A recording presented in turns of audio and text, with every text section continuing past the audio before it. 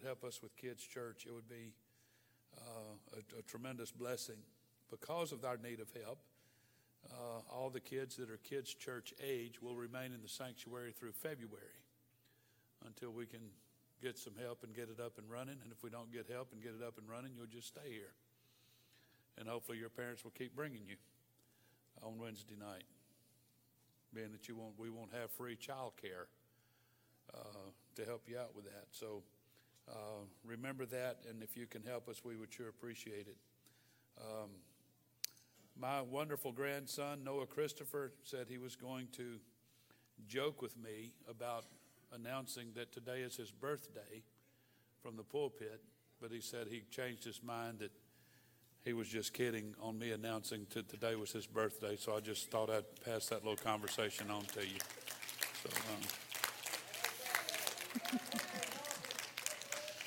So he ought to know he can't trust his papa with stuff like that. But he did ask me, he was just going to joke about it and then move on to something else. But I thought I'd just tell you about the little conversation we had just before church. I'm not announcing that today is his birthday. I'm just announcing that that was our conversation, so everybody understand that. So anyway, I want to teach tonight one more time about sin. And tonight, Lord willing, we'll conclude this series, and we'll move on to something else next Wednesday night. But tonight, I don't know what's the most important part of this. 2 Wednesday nights, this past Sunday. Sin is just a bad thing all the way around. But tonight is going to be a very compelling Bible study, and I don't know how it will end. I'm going to leave that up to the Lord. From Proverbs chapter 16, verse 25, the Bible said, everybody listen, there is a way that seemeth right unto a man, but the end. Everybody say the end. The end thereof are the ways of death. Starts out great, but it ends bad. Sin always ends bad. It always ends bad. To just a moment of last Wednesday night, why do we sin? There's only one reason. We taught last Wednesday night, and that is because we do not see sin as God sees it. We've been teaching and preaching about reasons not to sin, but tonight I want to talk to you about one simple truth that will tie it all together. In the Semitic languages, many prepositions or words having to do with direction or orientation are derived from parts of the body.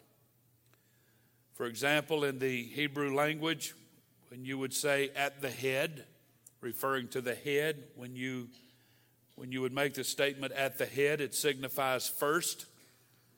It signifies beginning. It signifies top. For example, we would say something like at the head of the class, or you go ahead, you go first. Then they would use this phrase at the hand, which signifies standing next to someone. The Bible would say at my right hand, on my right side, or the left side. It indicates standing next to someone. And then they would use this phrase at the feet, which signifies submission or worship to someone. For example, we would say in reference to God, we kneel at his feet to worship. It's at the feet. And then they would use the expression at the face, which signifies standing before someone. You could say face me or face to face, may put that in context for you. But what I want to talk to you about tonight is a phrase that they use that we don't so much. And they call it at the back, which means to the Hebrew people, that which comes after. When they say at the back, to them it means that there's something coming from behind you. There's something that comes after. Their word for that, and I'm not going to pronounce it properly because I don't have proper accent and what have you in Hebrew, but the pronunciation of the word they use to explain this, to define this, is ak-ar-eth. Ak-ar-eth. Ak-ar-eth. You can see the word on the screen. If you can pronounce it better than that, you need more spit in your throat than what I have right now. Chak. Areth. Areth. That's about as light as this will get tonight, so I just thought I'd throw that in there. That is the Hebrew word for back. The meaning of it is back, that which comes after, result, after effects, final consequences, end, ultimate outcome. From our ordinary human vantage point, we cannot see that which comes after, the final consequences of a matter, the ak-ar-eth. God always sees the whole picture. In his eyes, the ak-ar-eth is always in view. The Bible said he sees the end from the beginning. If we want to live holy lives, it is crucial that we gain God's perspective on sin.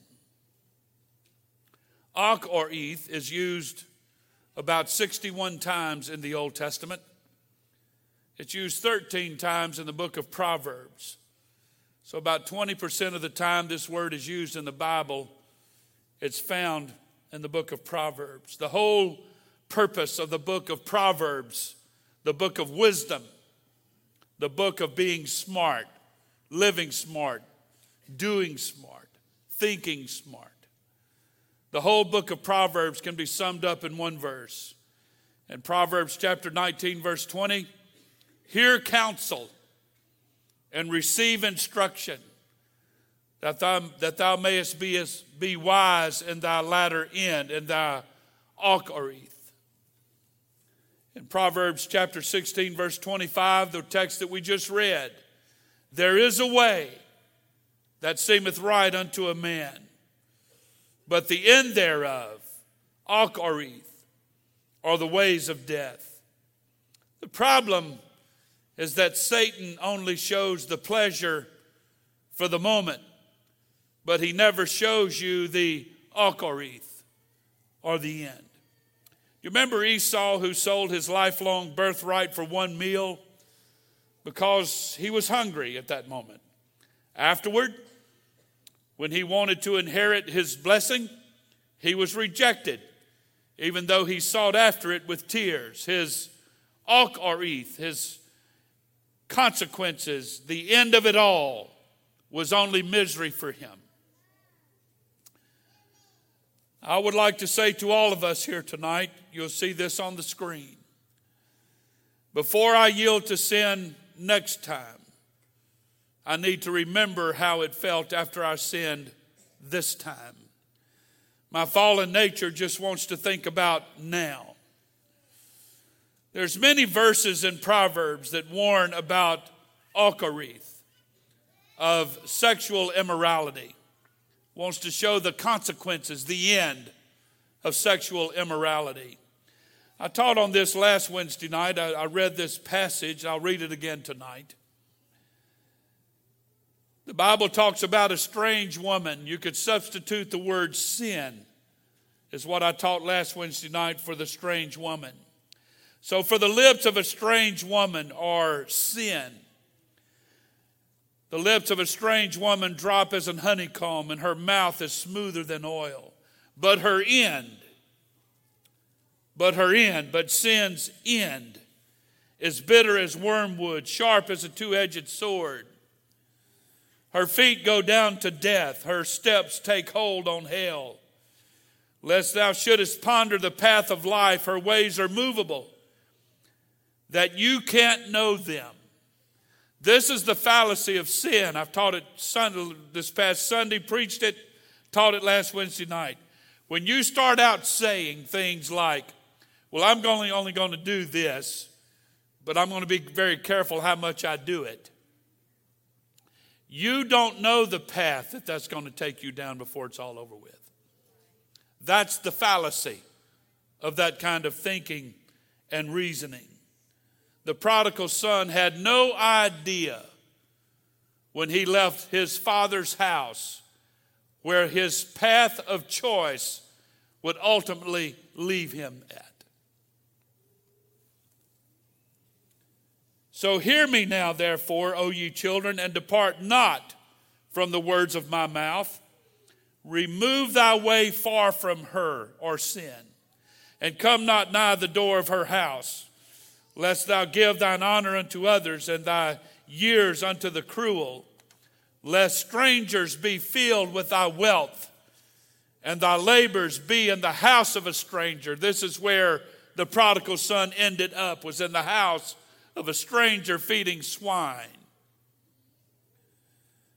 And thou mourn at last, when thy flesh and thy body are consumed, your Ocharith, and say, how have I hated instruction, and my heart despised reproof, and have not obeyed the voice of my teachers, nor inclined mine ear to them that instructed me. It was almost in all evil in the midst of the congregation and assembly.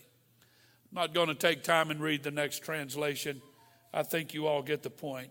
No matter how good the seductive woman is, no matter how good she looks, which is sin, the consequences of associating with her is always disastrous. That's why there's so many warnings in the book of Proverbs that are so urgent for us to heed. Listen to Pastor. God shows us the traps of sin in advance. The devil will only show you the bait.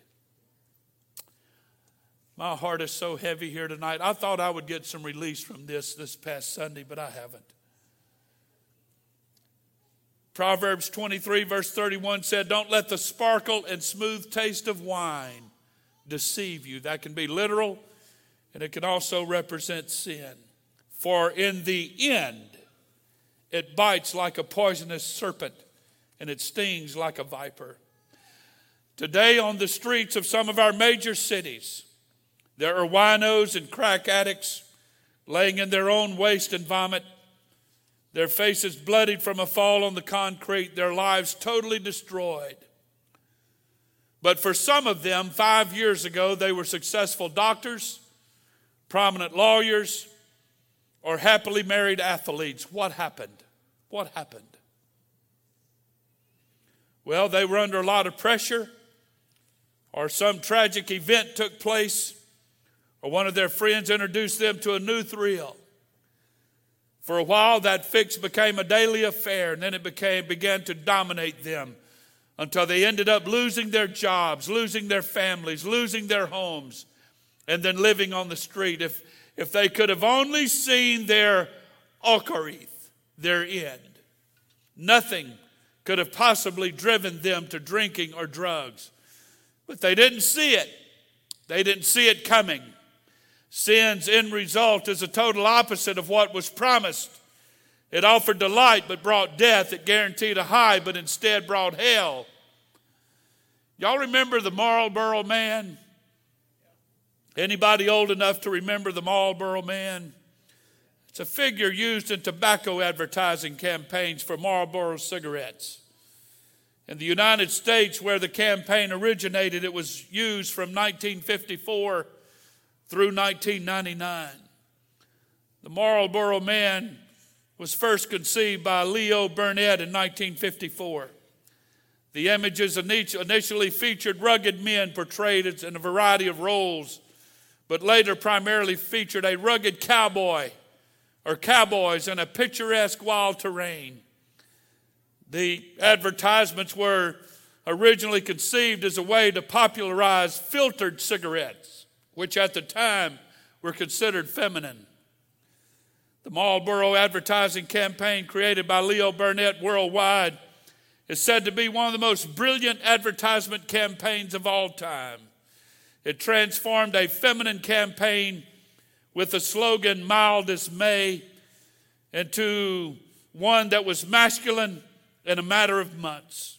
The first models were Navy Lieutenant Andy Armstrong, the ads agency art supervisor.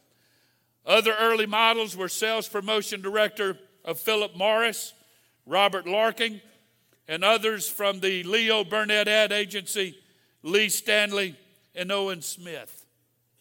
Cowboys proved to be popular, which led to the Marlboro Country and Marlboro Country campaigns. The slogan, "Come to Marlboro Country." I remember those advertisements. "Come to where the flavor is," it said.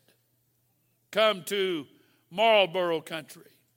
Promised every ordinary man the prospect of transforming himself into, or at least associating himself with, a rugged and macho cowboy merely by lighting up this Philip Morris product. What they don't tell you is that 5 men who appeared in Marlboro-related advertisements, Wayne McLaren, David McLean, Dick Hammer, Eric Lawson, and Jerome Edward Jackson, a.k.a. Tobin Jackson, died of smoking-related diseases, thus earning Marlboro cigarettes, specifically Marlboro Reds, the nickname Cowboy Killers. The Bible said in Psalm 37, "Mark the perfect man, and behold the upright, for the end, the Ocharith, the end of that man is peace, but the transgressors shall be destroyed together. The end, Ocharith, of the wicked shall be cut off." This is the same psalm that tells us in verse 1 to fret not thyself of evildoers. It's the same one that says in verse 25, "I've been young, now I'm old, and I've not seen the righteous forsaken or his seed out begging bread." It's the same psalm. But according to the NLT, verse 38 says, "But the wicked will be destroyed. They have no future," the Bible said. "But oh, the righteous. In my Father's house are many mansions," Jesus said. "If it were not so, I would have told you. Go to prepare a place for you. The end thereof."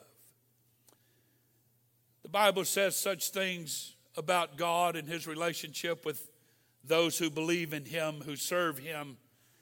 He said in Jeremiah 29:11, "For I know the thoughts that I think toward you, saith the Lord, thoughts of peace and not of evil, to give you an expected end."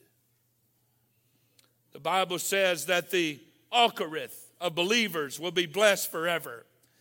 I want to say tonight to anyone who is here or would watch or listen on our podcast, I apologize to you if your first contact with Pentecost was a backslidden Christian or someone who sinned with you. You've been ripped off. You've only seen the fake. They have no future, and they are dragging you down with them. I want to share with you tonight a very sober story. It's a true story. I've never heard this story before until I read it, came across it a week or so ago.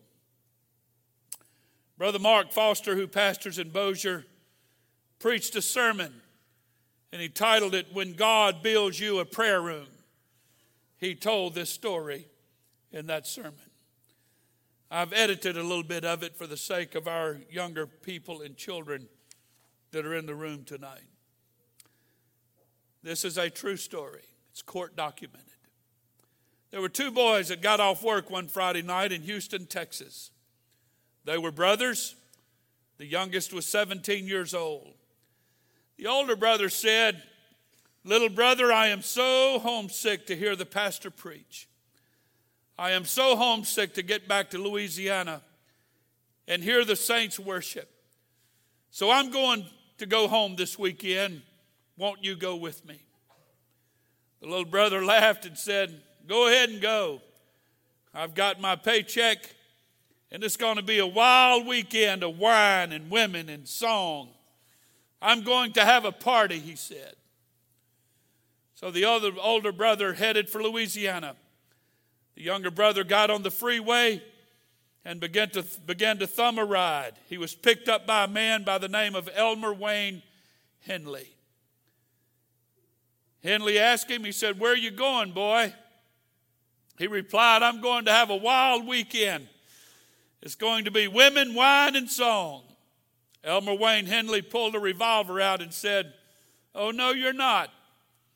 You're going to have a wild weekend, but it's going to be with me, and you won't live to tell about it."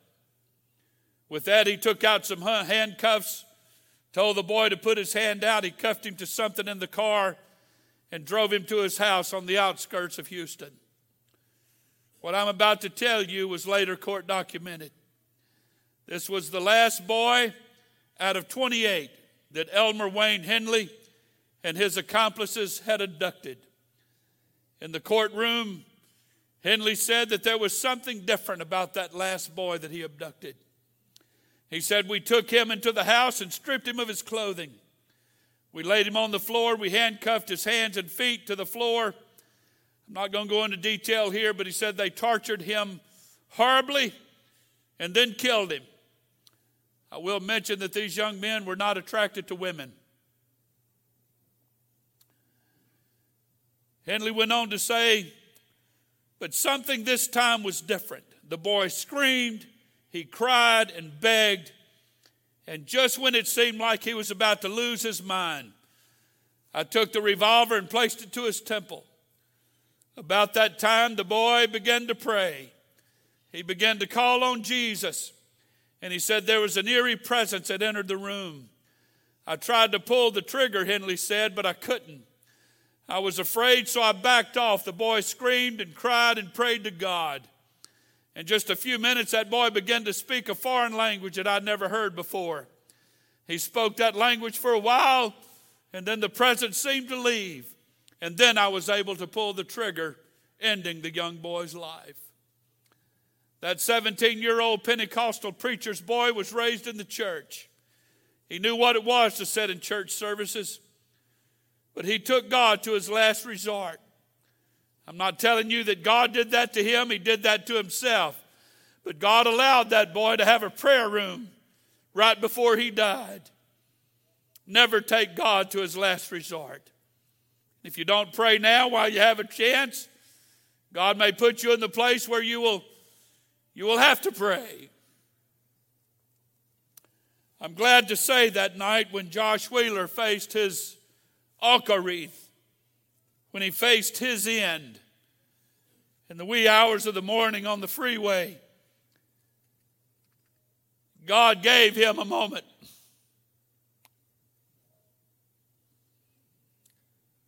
As I remember from the Wheeler story, the paramedic said when they got to him, he was praying. He was praying with all of his might, and he prayed till he lost consciousness. I can personally say that when I had my accident, I didn't die, but I was given a moment where I screamed out to the name of God rolling down the highway. And I had another moment in the ambulance before medication took over my mind. In Numbers chapter 23, verse 10, the false prophet Balaam had this to say. He said, "Let me die the death of the righteous, and may my end, my Ochareth, my end, let my end be like theirs." Everybody wants to die the death of the righteous, but to do that, you have to live the life of the righteous. The psalmist said in Psalm 73, "Truly God is good to Israel, even to such as are of a clean heart. But as for me, my feet were almost gone. My steps had well nigh slipped. For I was envious at the foolish when I saw the prosperity of the wicked." But he went on to say, "Until I went into the sanctuary of God, then understood I their end, their Ochareth." Deuteronomy 32 verse 29 says, "Oh, that they were wise, that they understood this, that they would consider their latter end." Again from our text, mark the perfect man, and behold the upright, for the end of that man is peace. But the transgressors shall be destroyed together.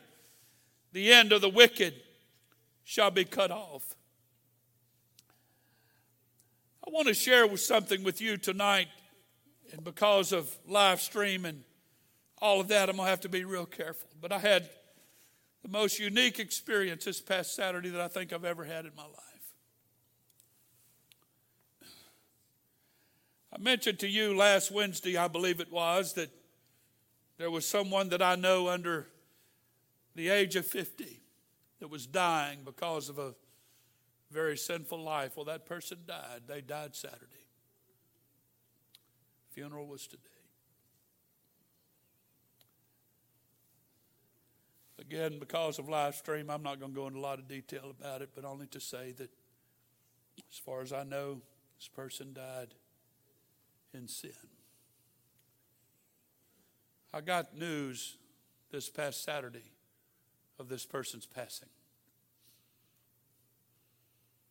As a matter of fact, I got news of this person's passing as I was leaving a funeral in New Roads. Went to the funeral. It was Brother Ben's mother. There he is. Brother Ben's mother, Brother Brian's grandmother. I sat there and listened to what the folks had to say. Brother Brian shared some things about her. Thought Brother Ben did an absolute eloquent job presenting his grandmother, especially to the people there like me that never met her. But Brother Ben said this. He said they have a rocking chair in their house. That the back of it, it's where you would put your back. It's where your back is leaning against the chair. Is all scratched up. There's a part of it that's all scratched up because that's where she buried her head in prayer every morning.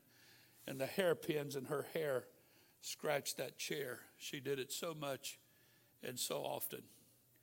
He pointed out a couple of times in his presentation that he heard her call all the names of his siblings, including himself. He called all of their names over and over. She prayed for them over and over, day after day after day after day. As a matter of fact, Brother Ben's aunt would be his mother's sister, sang 2 songs at that funeral. Her hair is snow white. I don't know how old she is. I believe Brother Ben's mother was 89. I don't remember if the lady that sang is older or younger. Her name is Sister Lynn.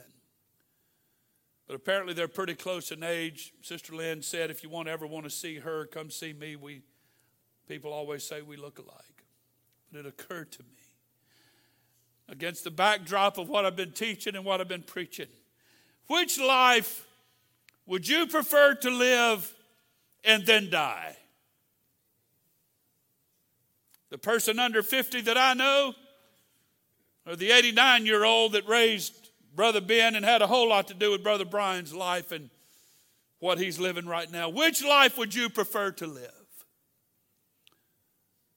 I want everybody to know here tonight, when you think of the most evil person you've ever known, my mind would probably go to Adolf Hitler. It'd probably go to Pontius Pilate because he's the one that had Jesus crucified. Just an evil man. Wouldn't know something good if it hit him in the head. Think of Mussolini, people that's killed hundreds and thousands of people. Stalin, you can go on and on. I want everybody here tonight to understand that the same spirit that got a hold of them is the same spirit that's after your kids. It may manifest itself a little bit different, and it may not come across quite as strong, but trust me, if you live in sin, and if you die in sin, you will go to the same place that these men have gone to. The end is the same. Just because you don't deem yourself quite as bad, or Pastor, I'm no Adolf Hitler for crying out loud. I realize that.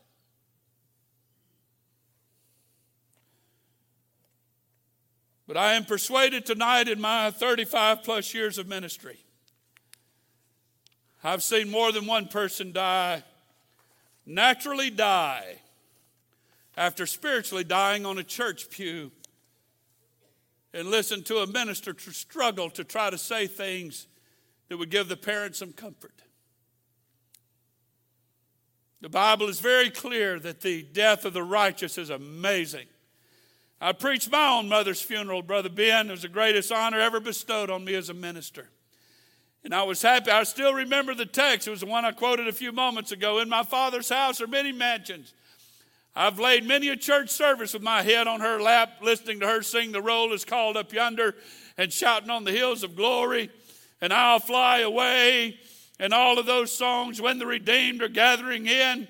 I was glad to stand in front of her, behind her casket rather, with it right there in front of me, and tell the crowd that was there, especially those that knew her, there's no doubt and no question in my mind that sweet old lady is on the other side somewhere having her a Holy Ghost time in Jesus right now. But I can think of countless others that I've said at their funeral that couldn't quite say the same thing. I'm not trying to be morbid here tonight. I'm trying to be real. I want to say something to our parents here tonight, and it may alarm you. I hope it does. But when your child receives the baptism of the Holy Ghost, you don't wait a month or two for them to be baptized. You baptize them as quickly as possible, because they're not saved until they are. And it would be a tragic thing if something happened. I'm sorry tonight to be so offensive and harsh. But I just want you folks to go to heaven. That's all I'm after. And I'm willing to do whatever it takes to make that happen. And I think the trip is going to be worth it. Thank the Lord. If you'll stand with me tonight, conclusion.